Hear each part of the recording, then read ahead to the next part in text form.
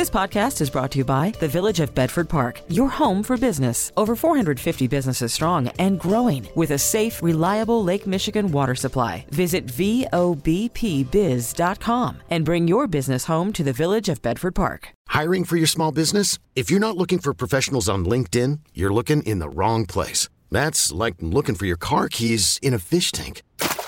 LinkedIn helps you hire professionals you can't find anywhere else, even those who aren't actively searching for a new job but might be open to the perfect role. In a given month, over 70% of LinkedIn users don't even visit other leading job sites. So start looking in the right place. With LinkedIn, you can hire professionals like a professional. Post your free job on linkedin.com/recommend today. Now, the WBBM Noon Business Hour. It's 12:03, Monday afternoon, April 4th. Good afternoon. Thanks for joining us on the Noon Business Hour. I'm Rob Hart. We'll go in-depth on the Elon Musk Twitter play in our next segment. But right now, minutes from the Fed's March gathering highlights a relatively light week of data. Joining us with a preview is Tom Hudson, the week ahead columnist, McClatchy Tribune News Services based in Miami. Tom, thanks for joining us today. Every time we talk about the minutes from a Fed meeting being released and all of the analysts pore over those minutes to get some clues of some sort of upcoming policy change or an interest rate hike, it reminds me of like some sort of science fiction or fantasy movie where the prophets look over the revealed texts from some ancient religion, maybe like the Jedi Knights. But it's, in this case, it's not a mystery. We're not using the Force. We know there is going to be more interest rate hikes in 2022. It's just a matter of trying to divine how many and how high. Yeah, there's no hologram here. There's no hidden messages and invisible ink in these minutes. And frankly, there's not going to be a lot of reading between the lines, which is usually kind of the practice that happens when the minutes from a Federal Reserve Open Market Committee meeting are released. Instead, you're absolutely right, Rob. The lens is how fast and how many. And I think that the market last week got very comfortable with the fact that the interest rate hikes from the Federal Reserve are going to accelerate faster than anticipated just a few weeks ago. And in fact, the chairman of the Federal Reserve, Jerome Powell, all but pledged that. It'll be interesting to hear from the Chicago Regional Bank President, Evans, this week and see what kind of hints he delivers there in the Midwest about this. But the market clearly getting more and more comfortable with a 0.5% increase at the next Federal Open Markets Committee meeting, and probably a few more of those. Just today, we got the annual letter from J.P. Morgan Chase CEO Jamie Dimon saying that perhaps the fiscal stimulus medicine provided to the economy during the worst of the pandemic was a little too much and lasted a little too long. Again, making the argument that the Federal Reserve needs to meaningfully, materially increase interest rates in order to try to squeeze out inflation sooner rather than later. Orders for manufactured goods falling 0.5 percentage point in the month of February, the first decline following 9 consecutive months of monthly increases. Is this a function of supply chain issues, or is this a function of factories dialing back on production in advance of the fact that it's going to cost a lot more to finance those big purchases in the coming weeks? I think mostly the former, Rob. This is mostly a consequence of the supply chain pinching that continues, particularly overseas.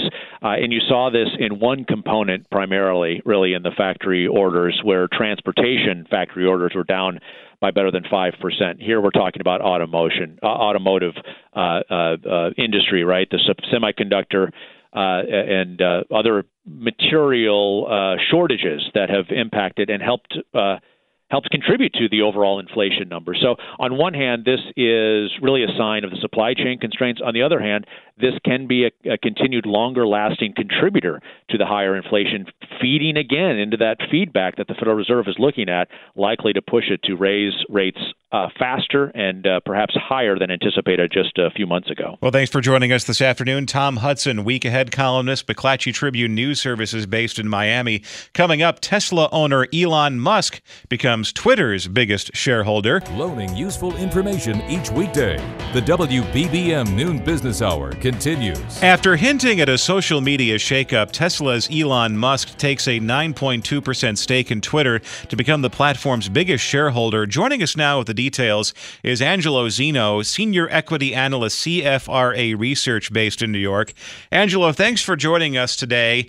It is very interesting to talk about Twitter's place in the social media universe, especially given its outsized influence in the world of media and politics.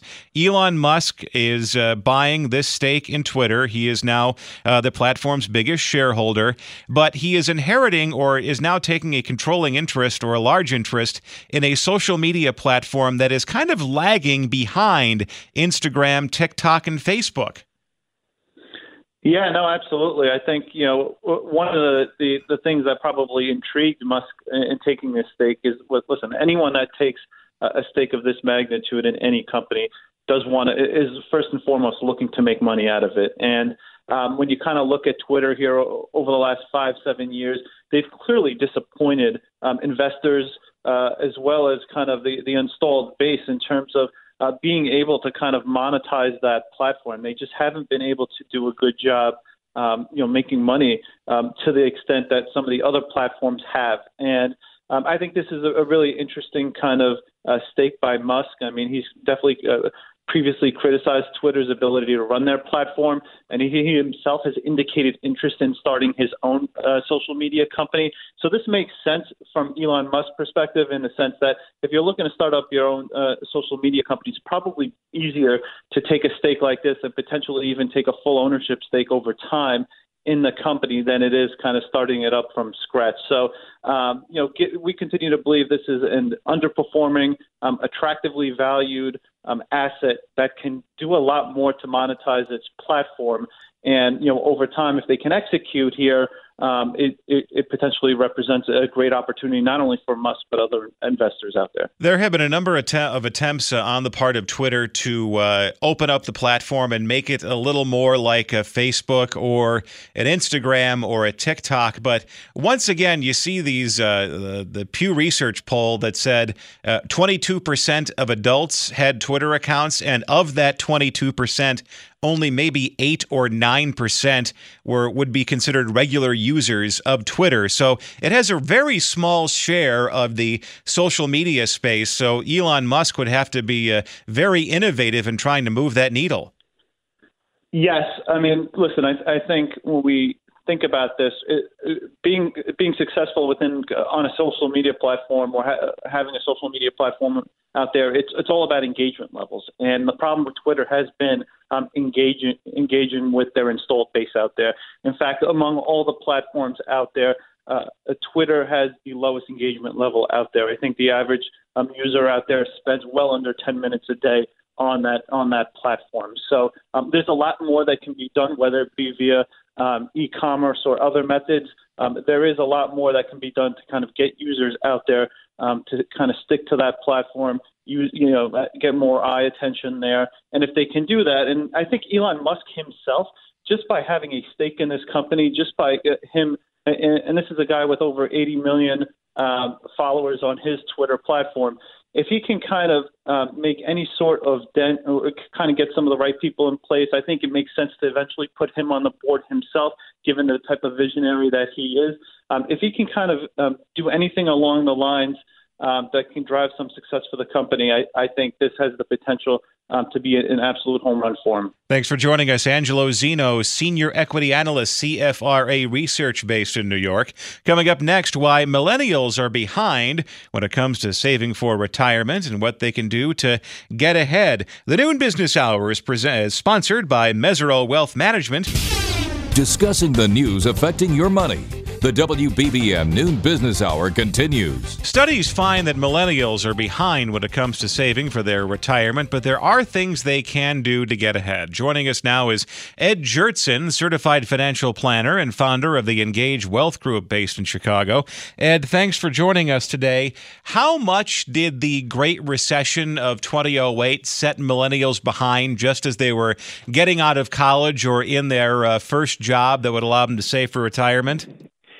Well, that stunted growth, if you would, when they all graduated, left them into a really challenging job market. And so those initial jumping out of college into a recession environment really doesn't help. But ultimately, they found their footing. The jobs were there. And now it's a function of, now that you're gainfully employed, what do you do and how do you do to save not only for today, but also in the future? And you can talk about saving for retirement in terms of 401ks, but also in terms of building wealth that you could eventually apply towards your retirement later on. So how is this red-hot job market helping millennials who may have purchased their first home in the last couple of years or are doing so right now? So, Rob, first and foremost, let's retire the word retirement for younger generations, right? Let's talk about financial independence. That tends to resonate a little bit more with them, that they're looking to becoming financially independent, hopefully earlier than their 60s, let's just say from that standpoint. But right now, it's a hot job market. So looking to negotiate higher wages and higher benefits goes a long way, not only today, but in the future. So if you do have an opportunity in this hot job market to better yourself financially, by all means, go do it. But don't look to spend that extra income. Look to save that extra income. And what are some ways that you can make sure not only you're saving money, but also make sure that money grows ahead of the rate of inflation?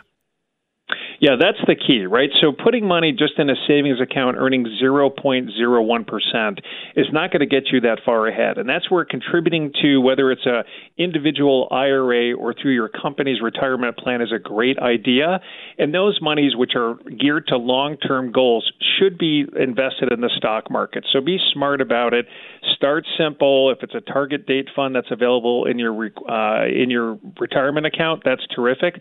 But also make sure you're maximizing the match. If your company offers a match, that's free money, and you should at least target the absolute minimum to get there. And then when it comes to above and beyond just utilizing your company retirement savings plan, 401, I know we shouldn't say retirement, but utilizing your company savings plan, what if you want to start doing some investing on your own? There's a lot of advice out there. There are a lot of places you can go that treat it almost like it's Las Vegas and not New York and Wall Street. But where are some places where you can go to try do it yourself and try and set up your own savings, your own little fund that you can use to grow wealth, basically? Yeah. It's a great point, Rob. And so for all your listeners, whether they're millennials or older generation, be patient, right? Financial independence doesn't happen overnight. Chasing meme stocks, crypto, NFTs will not end financially well for most participants.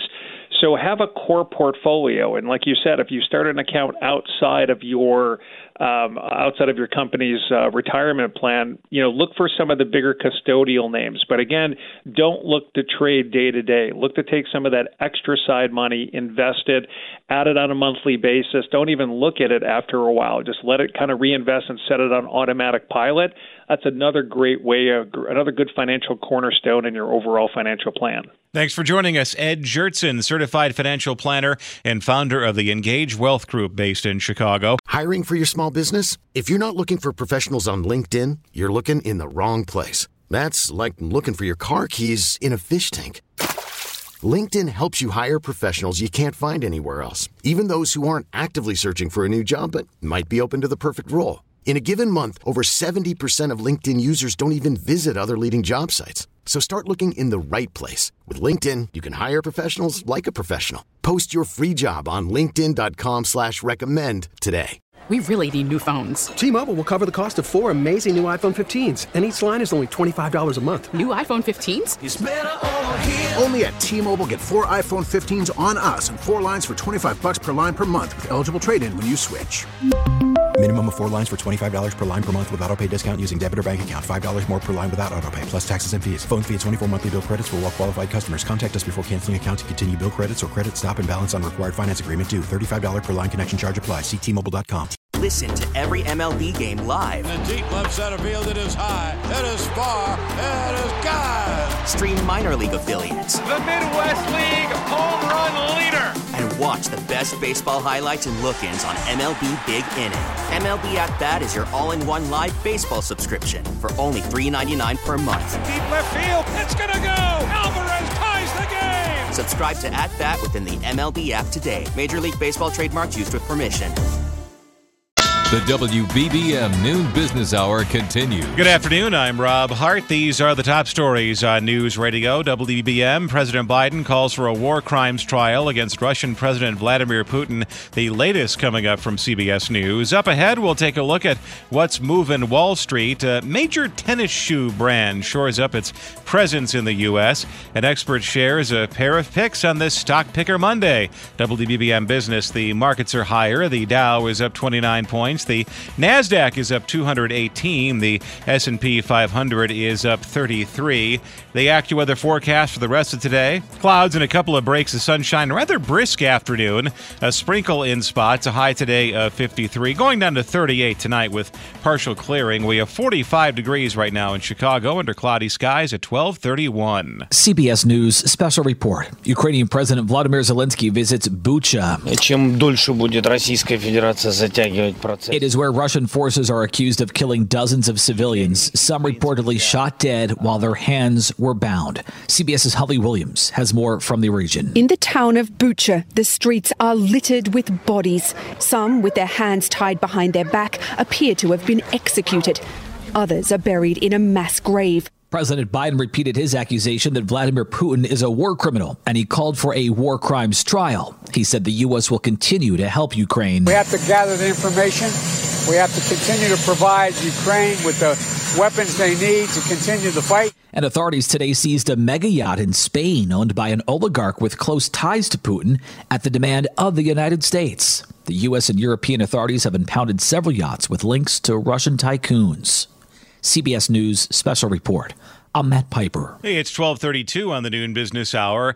Stocks are generally higher today. Joining us with the latest and what's moving Wall Street is Jeff Kilberg, the Chief Investment Officer with Sanctuary Wealth based in Chicago. Jeff, I had to pause for a second because the Dow has been a little bit of a roller coaster ride today, above and below the flat line. But the story, it sounds like today, is the NASDAQ. It's popped in a big way. And is that entirely Elon Musk buying that share of Twitter? Well, Rob, it certainly has a lot to do with Elon Musk. We are seeing Twitter absolutely surge about 30% on the news that he's taking a 9% position in Twitter. But I think by and large, let's look at Q1, the first quarter. There's a lot of emotion. We did see markets certainly on the move, but we closed the last 3 weeks. We have put together some optimism and some positive momentum to see stocks really recover. And that's all in the face of stubborn inflation, Russian invasion of Ukraine. We talk about supply chain issues still working out. And at the end of the day, we're seeing Treasury yields, the 10-year note, dramatically move higher up to 2.5%. So in the face of all those headwinds, Rob, we are seeing markets come back. But the oversold conditions in the NASDAQ 100, all the tech darlings that we love, the FANG stocks, like Facebook, Amazon, Apple, Netflix, Google, all those names are finally coming back as they've been just simply oversold. The Elon Musk Twitter play is fascinating to me because he does have a challenge ahead of him in trying to increase Twitter's market share versus the Facebooks and the TikToks and the Instagrams of the world, even though Facebook and Instagram are under the same Meta flag. He could do that. He could potentially do that and radically change Twitter's business model to make it more lucrative.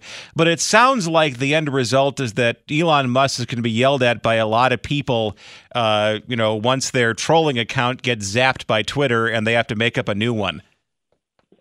No doubt about it. And remember, this comes about 2 weeks after Elon Musk really criticized Twitter, polling people on Twitter about whether Twitter should adhere to free speech principles. But he just took a $3 billion bite of Twitter, and now that he owns nearly 9%, he will do something. But how to be able to predict, Rob, what Elon Musk is going to do moving forward, that's just erratic. And at the end of the day, he does have erratic behavior, but he does deliver. And if we look at Tesla itself, that stock continues to move higher. So I'm not going to say Elon Musk has the Midas touch because he is not a friend of everyone in the investment community. But at the end of the day, he is a brilliant mind, and I think he will do something with Twitter, which has kind of gone sideways for many, many years. Yeah, it's the darling of media types, myself included. I'm part of the extreme minority that would be considered a Twitter power user, and it definitely moves the needle in the world of politics and journalism for sure. But once you step outside of that bubble, it really is a non-entity to most people who are on Facebook and other social media services. So it is interesting to see how he's going to handle that. Interest rates. Where is the market anticipate? What is the market doing in terms of pricing in interest rate hikes at this point? Are they anticipating a hawkish Fed moving forward? Well, that's what's being priced in, Robin. It's really interesting that you have seen a very large pivot. Fed Chairman Powell was continually talking about transitory inflation. Then he finally retired the word transitory when he admitted the fact that they were way behind the curve and there's massive inflation, runaway inflation. Here it is in Chicago. It's tangible. We're paying more for food. We're paying more for gas. So now they are pricing in more interest rate hikes. However, I'm in the camp, Rob, that we actually are going to see some inflation organically abate. It is going to come off these record levels. We haven't seen these inflation readings since like 1982. And it's remarkable to see that, but I think the Fed is preparing to move interest rates higher, but I don't think they're going to have to do it to 8-9 interest rate hikes. I'm more of in the 4 to 5 interest rate hikes of 25 basis points because they're going to be more prudent. As much as they're beating their chest, I'm calling them chicken hawks, if you remember little Looney Tunes here, Rob. They're kind of just beating their chest, pretending they're hawkish, but at the end of the day, their underbelly, they really are dovish. They are accommodative, and the Fed's balance sheet is $9 trillion, Rob. Therefore, as much as they want to talk about being hawkish, they're going to continue to be accommodative and make sure that the economy doesn't have a misstep. Jeff Kilberg, Chief Investment Officer, Sanctuary Wealth, based in Chicago. Thanks for joining us this afternoon. Coming up next, a major tennis shoe brand expands its U.S. manufacturing footprint. This is the WBBM Noon Business Hour. New Balance is shoring up its manufacturing presence in the U.S. as the footwear industry is hit hard by pandemic-fueled supply chain issues. We welcome in Jan Rogers-Kniffen, the CEO of J. Rogers-Kniffen Worldwide, based in New York. Jan, thanks for joining us today. As the supply chain issues dragged on for months in 2021 and now 2022, onshoring seemed inevitable. Is this the start of a trend in the clothing manufacturing space? Well, clearly everybody has suffered from the same thing, not just shoe manufacturers and not just athletic shoe manufacturers. It's been a problem because so much of the production comes from abroad. As a matter of fact, almost all of it. In New Balance's case, they were already manufacturing in the U.S. They were making about 4 million pairs a year here, and this will put them up to about 5 million, a little less than 5 million pairs a year with this new factory. And they have thought that was the right thing to do for a long time, but the technology has to keep up with it because otherwise the product gets too expensive. So I think you'll see more and more come back, but I think what you're really going to see is if you sell it in the States, you want to manufacture it in the States. If you sell it in China, you want to manufacture it in China. If you sell it someplace in the world, someplace else in the world, you want to manufacture it there. So the manufacturing is probably going to get more localized as the technology allows that to happen and makes it possible cost-wise. So I certainly would expect to see more of that happen as automated knitting machines and 3D printers and all that become ubiquitous in manufacturing. And you don't bring a lot of jobs back, but you do bring production back. You probably noticed this plant only has about 100 people in it right now, and it's only going to have 200 maximum capacity of 750,000 pairs a year. That's what has to happen to bring it back and it be cost effective. And I think you'll see more and more of that happen all over the world, not just here. And in 2013, 2014, back when the last time fuel prices were almost as high as they are today, there was some discussion at the very least about some more onshoring, bringing manufacturing back to the U.S. just because the cost of transporting goods across the ocean was getting rather prohibitive and they didn't want to pass it along to their customers. And then the price of fuel kind of collapsed and that discussion went away. But as you mentioned, there have been a couple of technological innovations along the way. And have some of these supply chain issues been worked out, at least in the retail space? Well, things have gotten better. There's fewer boats on the water, about half as many as there were at the peak, and it's getting a little faster for most things to come in. So some of it's gotten worked out for sure. But the fundamental problem is it's too far away, and when something goes wrong and the ship's back up, you really slow down and you can't get the product delivered. If factories shut down and they're not close by, you can't have any control over what's going on, and you wind up with product not getting made. And then there's all the political issues. What if you'd have been making stuff in Russia or, say, the Ukraine? You wouldn't be getting any supply right now. Certainly in China, when they went to zero policy on the new Omicron variant, but they were always zero policy on COVID, they just shut the places down and you couldn't get anything manufactured. So everybody looked at that and they said, well, we don't just have cost issues and we don't just have oil issues. We have all kinds of issues we're trying to solve here with nearshoring and onshoring. And suddenly it looks a lot less expensive when you've got huge risk of not being close. And I think that the globalization thing is sort of over on manufacturing. We went through 40 years of that, and now we're looking at it and going, wow, there's got to be ways to get it back closer and reduce the length of the supply chain and have it faster and still be able to make it cheap enough to sell it.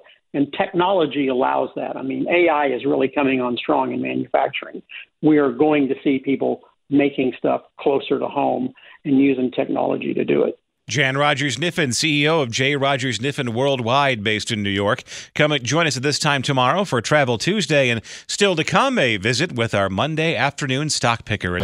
You're listening to the WBBM Noon Business Hour. If it's Monday afternoon, that just means one thing. It's time for Stock Picker Monday. And joining us with a pair of picks is Tim Grisky, Senior Portfolio Strategist at Ingalls & Snyder, based in New York. Tim, thanks for joining us today. You have two selections on this Stock Picker Monday, and one is a plucky, up-and-coming e-commerce business that has touched every facet of our lives.